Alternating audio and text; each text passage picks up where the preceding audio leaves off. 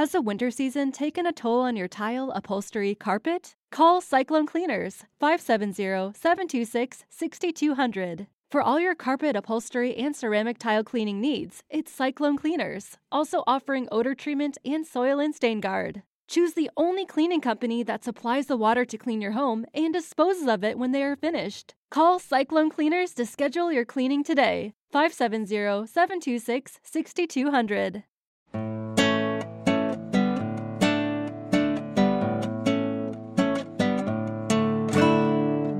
Welcome back to the Partially Examined Life, episode 316, Extravaganza. This is part 2 of our April 15th New York City live show on Fyodor Dostoevsky's The Brothers Karamazov. We've laid out the rebellion and Grand Inquisitor arguments given by Dostoevsky's character Ivan, as well as Dostoevsky's Christian response to these, and are now ready to get critical, first by ourselves and then with the help of our live audience. So I want to raise what I consider to be a fatal issue with this position. So Zosima's characterization of what love is, ultimately the aspiration is for, as he says, all being accountable for all. It's not your ability to love one individual person unconditionally or love the world, but for you, and this is to get back to the existentialist point, if existentialism can be characterized in some way about radical responsibility. You're free in the sense that you have complete and total responsibility for your being, your existence. You have to take full responsibility for you and every decision you make and everything you do. This form of existentialism that's characterized by Zosima is literally like full total responsibility of every individual for every other individual and the world and themselves. And that is a Christ-like model of love, not a human-like model of love. And I don't think that this answers the objection that you get from the Grand Inquisitor, because I really think if that's your characterization of what it takes to overcome suffering, to answer this suffering, not only is that not achievable, I would venture to guess that there's not one person in this room who carries around in them the capability for Christ-like love and accountability for all. But it's also not the point. Christ didn't come down to earth to redeem us all to be Christ-like. The whole point is that we sin and that we need to be redeemed. And the idea that your model of love or your model of behavior is Christ is exactly the failing. And Zosima's tying this to, he's talking about these humble monks in the monasteries, this ascetic kind of ideal of Christ-like behavior. I think that kind of level of radical responsibility is just absolutely unattainable, unrealistic, and in no way, shape, or form answers the other argument. But that's me. So I know, we're talking.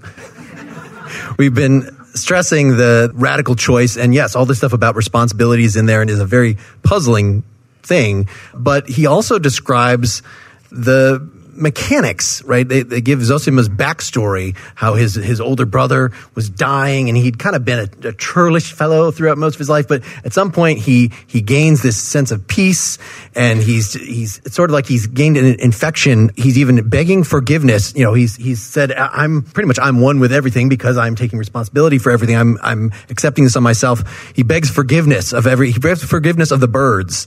It says, it may be senseless to beg forgiveness of the birds, but birds would be happier at your side, a little happier anyway, and children and all animals, if you were nobler than you are now. It's all like an ocean, I tell you. Then you would pray to the birds too, consumed by an all-embracing love, in a sort of transport, and pray that they too will forgive your sin. Treasure this ecstasy, however senseless it may seem to men. So he infects Zosima. Zosima is infecting Alyosha. Alyosha's going around and infecting all these other characters. That it's, again, the social aspect, which makes it sound, it's not just you and grace or something like this. It is the things that we do to other people that enable them.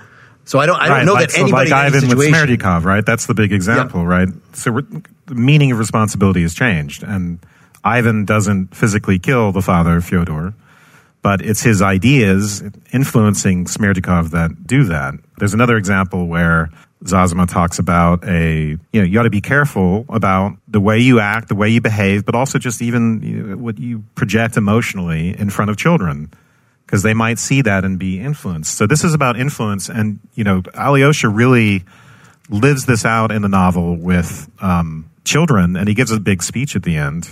We could read it or not, but Ilyusha's funeral. The eulogy, yeah. Yeah. Well, I wanted to just comment on Seth's.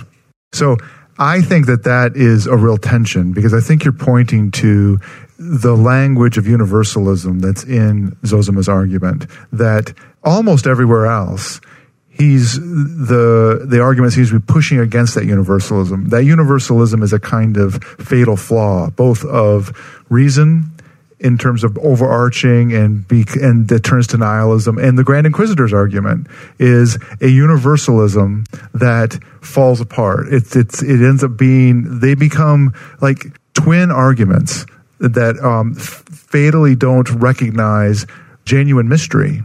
And I find that piece that you referred to is puzzlingly,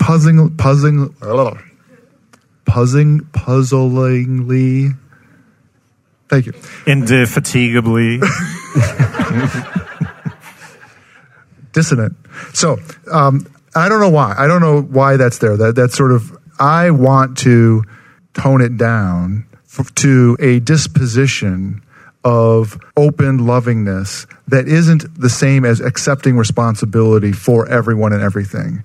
So it's more like that nature love that you get, that is a disposition of open lovingness in your acts, in the way you do things, that doesn't come with the universalist acceptance of responsibility for changing this is responsibility. I'm 100% with you on that. On the front end rather than the back end, right? This isn't, you did something wrong, you're responsible for that, we're going to punish you. This is preemptive responsibility, which is love. Yeah, I think a common part of existentialist ethics is it's not directed at other people. It is a self-improvement philosophy. It's how can you live with the fact that there's all this suffering in the world? Well, here's a life strategy for doing this.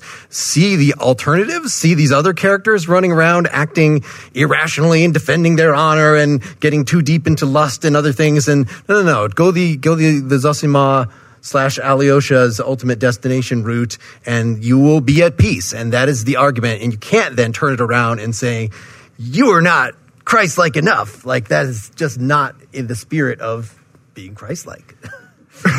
Well, right. And if we were doing, some kind of, if this was not a discussion about the philosophical themes and explicit philosophical arguments in the book, and was a literary deconstruction of the characters and yada, yada, yada, you would say, oh, Alyosha is exactly manifesting these behaviors, and in the way that he manifests them, you actually see this is the mechanics of how love can actually make the world a better place, right? The ripple effect, right, honey? So I don't disagree with that. What I disagree with is having to have the giant 800-pound gorilla of Orthodox religion on our backs while we have this conversation, or why is that there? Yeah. I think it's a good way to end, actually, with Alyosha's eulogy, because the other key piece is memory, right? So Yeah. So it's not just doing, loving acts, but the memory of that love can carry us forward in a way. So this is a eulogy for Ilyusha, who's sort of disproves Ivan's idea that children are just universally cute, bites Alyosha at a certain point in the finger to the bone, but is helped, like a bunch of other boys, tremendously by Alyosha's loving, accepting attitude. So this is what Alyosha says at the end. You must know that there is nothing higher and stronger and more wholesome and good for life in the future than some good memory, especially a memory of childhood, of home. People talk to you a great deal about your education, but some good, sacred memory preserved from childhood is perhaps the best education. If a man carries many such memories with him into life, he is safe to the end of his days, and if one has only one good memory left in one's heart, even that may sometime be the means of saving us. Perhaps we may even grow wicked later on, may be unable to refrain from a bad action, may laugh at men's tears and at those people who say, as Kolya did just now, I want to suffer for all men, and may even jeer spitefully at such people. But however bad we may become, which God forbid, yet when we recall how we buried Ilyusha, how we loved him in his last days, and how we have been talking like friends all together, at this stone, the cruelest and the most mocking of us, if we do become so, will not dare to laugh inwardly at having been kind and good at this moment. So these are memories that bolster us against cynicism, nihilism. The very last thing, don't be afraid of life. How good life is when one does something good and just. So it's not about suffering in the sense of what you're passively receiving. It's not the determinant of whether your life is good. It's about whether you're doing good. So Yeah. So I think the time has come. We want to bring folks from the audience into the conversation. Is there something that you didn't understand? Is there something? Give us your take. Give us a question. Give us something. The mic is going to be set up right over there. Someone is arising from a chair, walking towards stage right. Unless you're just leaving for the restroom. That's fine too. Okay, all right. Oh, he is leaving. All right. Oh, wait. There's somebody at the... Say your name and ask your question. Hi, guys. My name is Jesse. Hi, Jesse. Thank you for doing this. I guess my question is, like, you're a philosophy podcast, right? So being rational matters to you. Alyosha's solution is just massively irrational. And how do you deal with that? Like, how do you give up on the rationality aspect to be a better person? And does it become more rational on the far side of it after you've strived towards virtue or strive to be a good person? Just interested in your thoughts on that. I mean, it's instrumentally rational, right? It's look what is the smartest way to go about your life? Well, look what a mess these other people make. I guess rationally, this is the best way. But no, it does not actually, as you say, solve the rational problem of evil. It does, to me, it's just sort of distracting from it. Just don't think of things that way. You don't have to think of things like that. So it is in some ways just a denial of the importance. I don't know. Do you guys have anything? Or maybe to add on. What's irrational? Yeah, tell us what's irrational. So I guess I study philosophy. I'm a little bit of a Platonist, but Plato has the idea of a noble lie, right? So Plato introduces this untruth into the foundation of philosophy. Alyosha basically says you should live in untruth if you want to live a good life, because not untruth per se, but you act out in this way that if you tried to rationalize it to yourself, like Ivan does, it doesn't really make sense, right? So how do we deal with the untrue nature of some of our actions, or the fact that we can't justify them to ourselves? So I guess. I don't think Alyosha would frame it that way. He wouldn't say that I'm telling myself a lie. In fact, he would frame it as these acts of love are mysterious, but I'm convinced of them because they come from inside me, and they come from inside those acts on the world. And so there is something inherently mysterious that ends up being preserved. So that part's unavoidable. That part that I'm interpreting is what you mean by how do you deal with the irrationality. There's going to be that piece where you say, well, there's something that is left over in the rational account, the reasonable account, that involves acts that have some mystery to them. And the examples Ivan himself brings up, that, or it's spring now, right? And that when you walk out and you say, I just love the blue sky and I love the birds, right? That act is one that is full of mystery from Alyosha's point of view. And that the extra thing is the cultivation of that kind of activity in your being with respect to the rest of the world. That's the antidote and the cultivation of sort of living with that mystery and accepting it as convincing. The next question, please come to the mic. I'm curious about the idea that you brought up of that active love is this Christ-like love that's unattainable in human nature, right? That people can't truly be Christ-like. And I'm wondering what you think about kind of the idea of striving towards an unattainable ideal, which seems like where you end up with that. Because I think that's very central to existentialism, is like, you will never be like a good person in some absolute way, but you should try anyway. Yeah, I think we may, I don't know if we might have given the wrong impression, but I think the idea is that it's precisely not Christ-like, impossible love. It's just very small acts of kindness and decency. And this is something I think Dostoevsky explicitly thought about, right? This is the theory that it's not this enormous, in the same way that you're not going to appeal to some fancy theology, it's not asceticism, right? So Father Farapont in the novel is kind of a foil. People who are just straight out mystics and making these enormous demands on themselves and others. That's not the way it's going to be. It's going to be smaller demands for decency, even if you actually do, right, hate people with stupid faces, right? So you're aware of that. You don't act on that. You go to a therapist. You talk about it. Blah blah blah. So I think that's the idea. Am I wrong about that? Or? Well, yeah. One of the letters in this Norton Critical Edition that we had, that Dostoevsky had written is parenting advice, and he says, parenting is actually pretty easy. You're going to make mistakes, but if you be a generally good example, perform some good actions, right, and then your kids are going to grow up and they're going to remember you for those things. They're going to so he's not demanding perfection. I think what Seth was specifically referring to is I take all responsibility for everyone. I don't understand that at all. But when you see how this actually plays out in behavior, I feel like that the behavior then puts you in a mode that Dostoevsky thinks that you're just going to immediately assent to the theology, I think maybe this I'm responsible for everyone is part of this extended theology. And I don't see why you have to make that additional leap. I think you could just take this in a secular way and say, yeah, how do we reconcile ourselves to suffering in the world? Well, one little good deed at a time. To address the question you actually asked, I think you're pointing towards the idea of using an unattainable ideal as a guide or as a motivation, perhaps, for trying to act. And I think that's perfectly acceptable. There's a saying in Judaism that you can never perfect the world, but you're not permitted to cease from trying to do so, right? And so I think that's fine.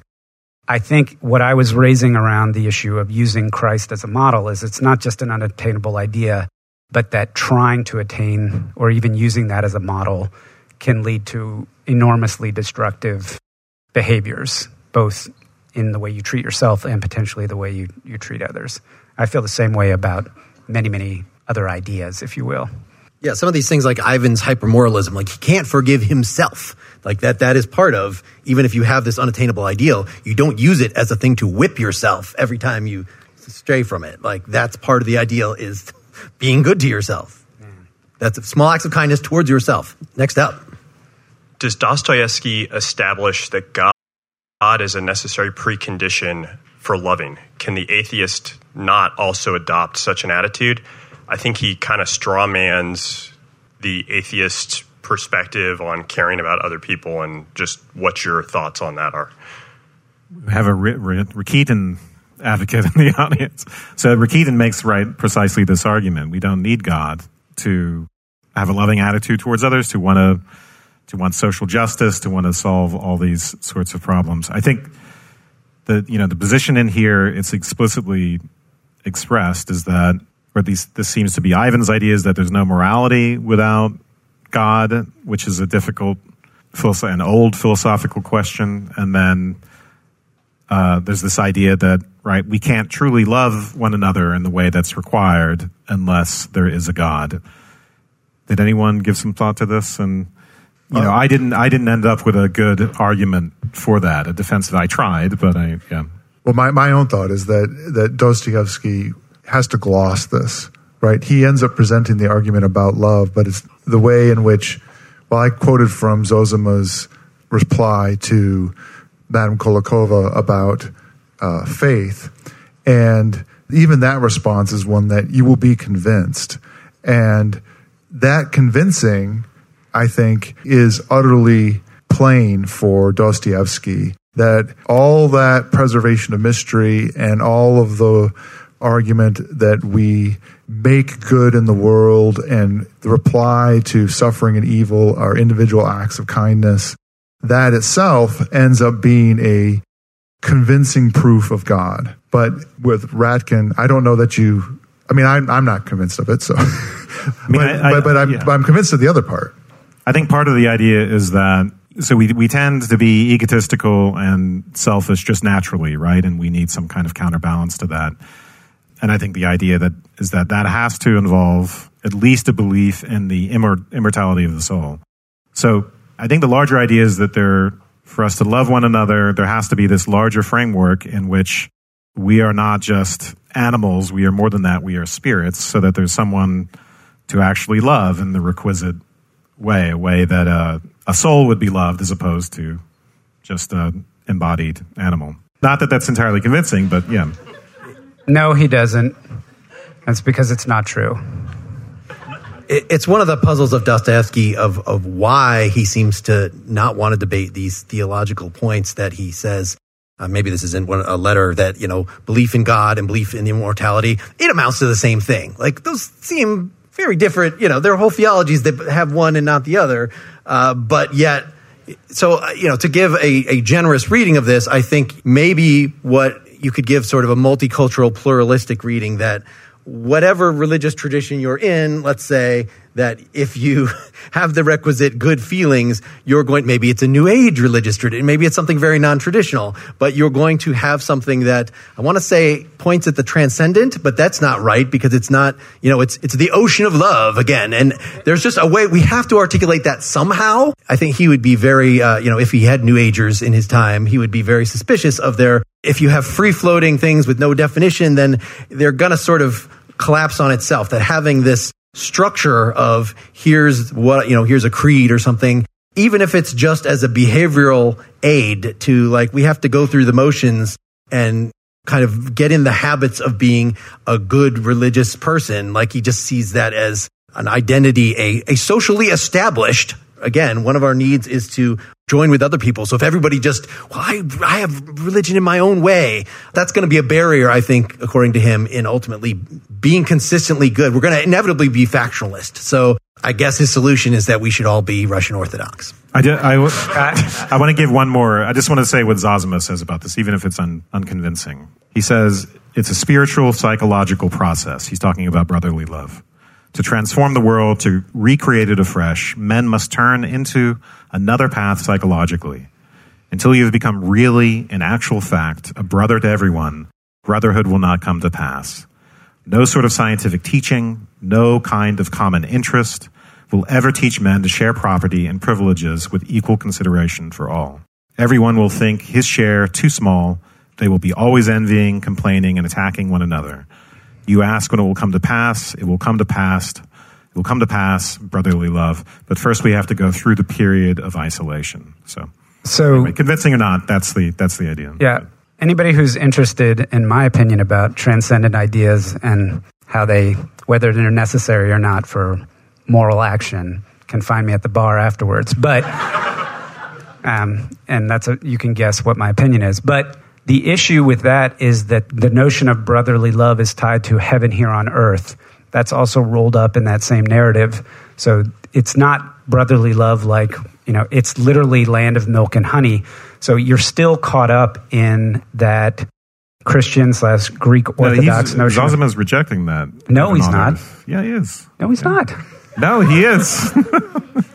Because it takes a long time. It's a very incremental process of people doing small acts of kindness towards each other. But the goal ultimately is heaven on earth, not brotherly love. It's literally heaven on earth. I think that you're attributing Ivan's point of view to Zosima there. Yeah, I think this whole, why we didn't even talk about later, Ivan is out of his mind and the devil appears to him in his dream and he says, hey, I'm the devil, I'm necessary, without me nothing would happen. It would just be constant hosannas all the time. So this is a very existentialist thing that, the goal can't be for some static platonic goodness that we have established heaven on earth or whatever. It has to be an ongoing process. There actually has to be suffering. Does it have to be this bad suffering? But, there has to be something for us to overcome because that's sort of our job as human beings. That's psychologically we would not work if we did not have those challenges and those evils to reconcile ourselves with.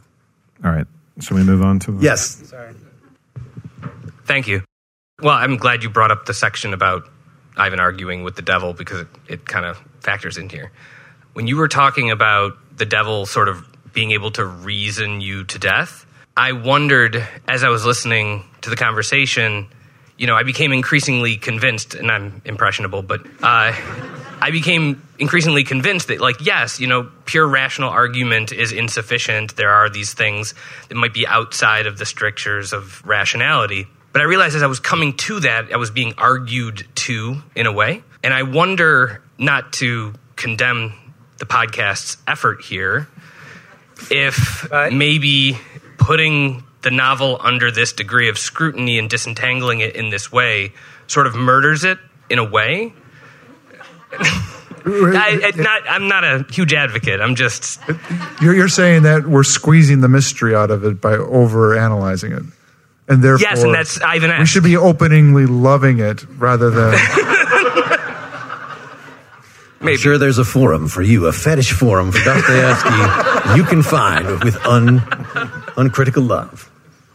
I would say that question presupposes that there is a right or a wrong way to approach the text, or at least that there's a generous or an ungenerous way to approach the text. And, maybe there's a way in which taking a philosophical attitude or approach towards a literary text is in some way murdering maybe the intent of, if you want to drive it authorial intent or something like that. If I can clarify just a second. Sure. Because I don't want to sound like some zealot. I guess my only point is, if at the core of the novel is some sort of condemnation of rigorous argumentation, what does it mean if we are convinced through argumentation of that fact? I mean, I think I don't think there's a condemnation. No rigorous argument. I mean, yeah. But there's a sense, like many theologians before him, that we are in an epistemic position where we just don't have. There's a hubris about trying to make arguments about these major subjects, that we're just little tiny creatures and we're overwhelmed by suffering and emotion and all this stuff. And so how do you apply reason most effectively given our profound state of ignorance? And that's why I interpret him as this is a text about practical reason. And, my original question that I was thinking for this whole episode is just sort of, which philosophy is the best coping method for dealing with the world? That's a little too general, but I mean, that's kind of what he's exploring here. We have kind of cheated a little in that we have his letters. We know that he wrote this as a programmatic thing. We know what his view was. Whereas when I read this just out of college, I didn't really know what his philosophy was. And so just reading it as a piece of literature where each character is a fleshed out philosophy or way of approaching the world is in some ways much more interesting, and I think is a more fruitful way of getting at this. But yeah, we're of course can't be satisfied with that. No, and it's also the case, he explicitly, I think it's Zosima's section, I can't remember, where he talks about the use of parables and stories so that you can, for peasants. You don't rationalize or reason with peasants. You tell them stories and they get it. They just get religion, they get God just in their intuitive nature if you just present them with fables and stories and things like that. And if he thought of us that way, he would not have written this fat boy right here. And if we thought you were peasants, we would have approached the show. We would have approached the show differently, exactly. All right, let's try to get in the final two questions. First, thank you very much for coming to New York. It's been a pleasure to have you here. Thanks. Thank you. Okay, so I don't want to take too long with this. So you described the section following the bit about rebellion and the Grand Inquisitor as Dostoevsky's best effort as a response to what he considers to be a pretty much airtight challenge from atheism and secularism. So reading the book again, I was really impressed that Elder Zosima engaged in more social commentary than I remembered. Now, obviously, it was not the fundamental part of what he was saying. This sort of existentialist approach to Christianity and the way he practiced it was the more fundamental argument. But the social commentary, nonetheless, was very visible, and it was surprising. It almost clashed a little. So Dostoevsky himself, of course, was engaged in dissident activity when he was younger. And if this is to be understood as his final argument, and of course he passed shortly after the publication was complete, does his response include more of a social dimension, more of a political dimension than it's typically read, or even that it's presented? Does he engage in a sort of a synthesis with some of the radical political ideas of his time, just putting the Christian, the existentialist Christian love in the forefront? He talks about the dangers, the resentment of the peasantry. He expresses his admiration for the serfs for not being servile after 200 years of serfdom. And he seems to regard the wealth of the rich as a curse from which they somehow need to be freed, and that brotherhood will ultimately result in a relatively classless society. He had a complicated relationship to all of this. So he was basically arrested when he was younger for being in like a socialist reading group or a radical reading group. But even at the time, he took issue with those ideas, but he was engaged with them, right? So he could show up and argue about those ideas. And ironically, he, almost got executed for that and then spent 5 years in a gulag. And as you can see from, the way he has Ivan argue, he takes these ideas seriously and he gives them their full weight, right? But I think we know from his letters and other work that he was very anti-socialist. And we also know that, unfortunately, he was very much a nationalist about Russia and something of a chauvinist about religion and things like that. So that's the limit of my knowledge about that. I don't know if anyone else has anything to add about, Apparently, before this book was written, he predicted a date for the end of the world, that he thought that it was the apocalypse and everything becoming a universal brotherhood was imminent. And it's just after that passed, then we get this more developed view, which, Alyosha starts off as wanting everything just to become suddenly a universal brotherhood. And by the end, under Zosima's influence, comes more of a step-by-step, not extreme. Should we try to fit in this one last question? And Well, I'm not so sure it's a question, is maybe an observation or something. I was just thinking early on when we were talking about the concept of God and good and evil and why is there suffering. And I was thinking, well, God doesn't really intervene in human history, most likely, right? So then we have that incarnate of Jesus, right? And Jesus does the whole suffering, but we forget that there was a resurrection, right? So in this kind of idea of Jesus and the whole God thing not intervening and then suddenly intervening, is this idea of resurrection after suffering, do you see this in this whole novel? Do you see that apparent anywhere? I mean, he tries to naturalize or existentialize all these, is there literal resurrection?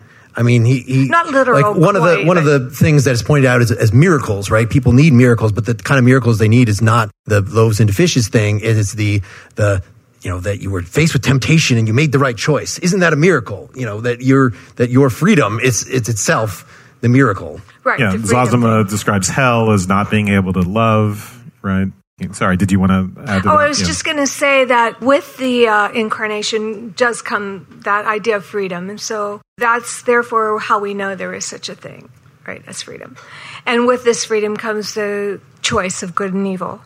And then therefore, if we choose evil, what happens? You know what I mean?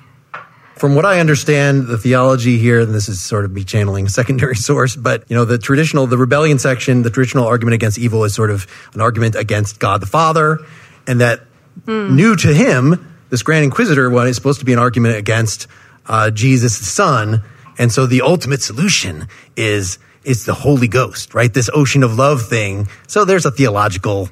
I don't really understand. I'm not stupid as nothing Russet or Orthodox. But yeah, I was just trying to figure out the whole resurrection thing. You know what I mean? Is there a redemption? Is there a... That's a good thing to talk about over drinks. We got to get off the stage right at 8:30. Thanks to the caveat. Thanks to all of you for coming. Thank you so much. I want you to remember how good it was once here when we were all together, united by a good and kind feeling which made us perhaps better than we are. Yes.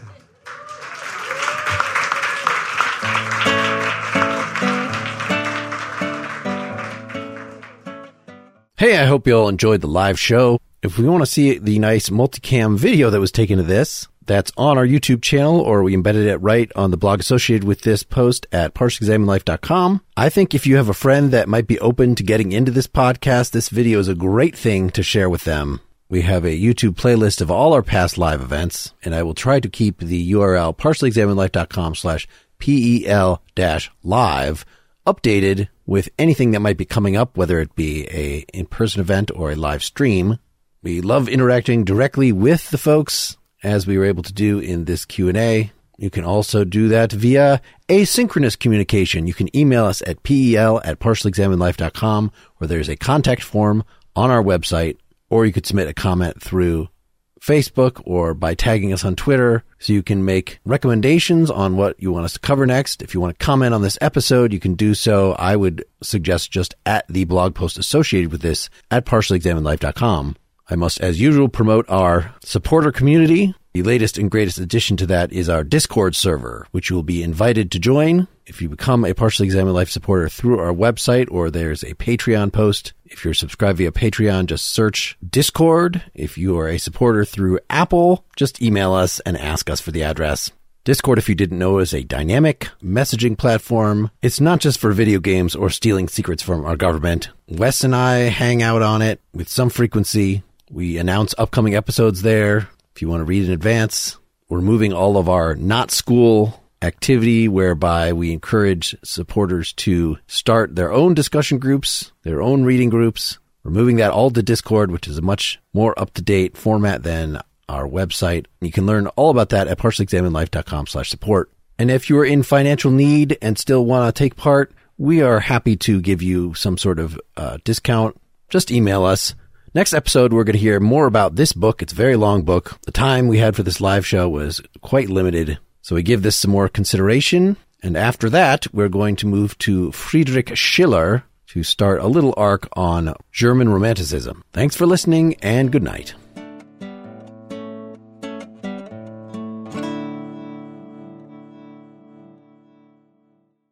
Shopify helps you sell at every stage of your business. Like that, let's put it online and see what happens stage. And the site is live. That we opened a store and need a fast checkout stage. Thanks. You're all set. That count it up and ship it around the globe stage. This one's going to Thailand. And that, wait, did we just hit 1 million orders stage? Whatever your stage, businesses that grow with Shopify. Sign up for your $1 a month trial at shopify.com/listen.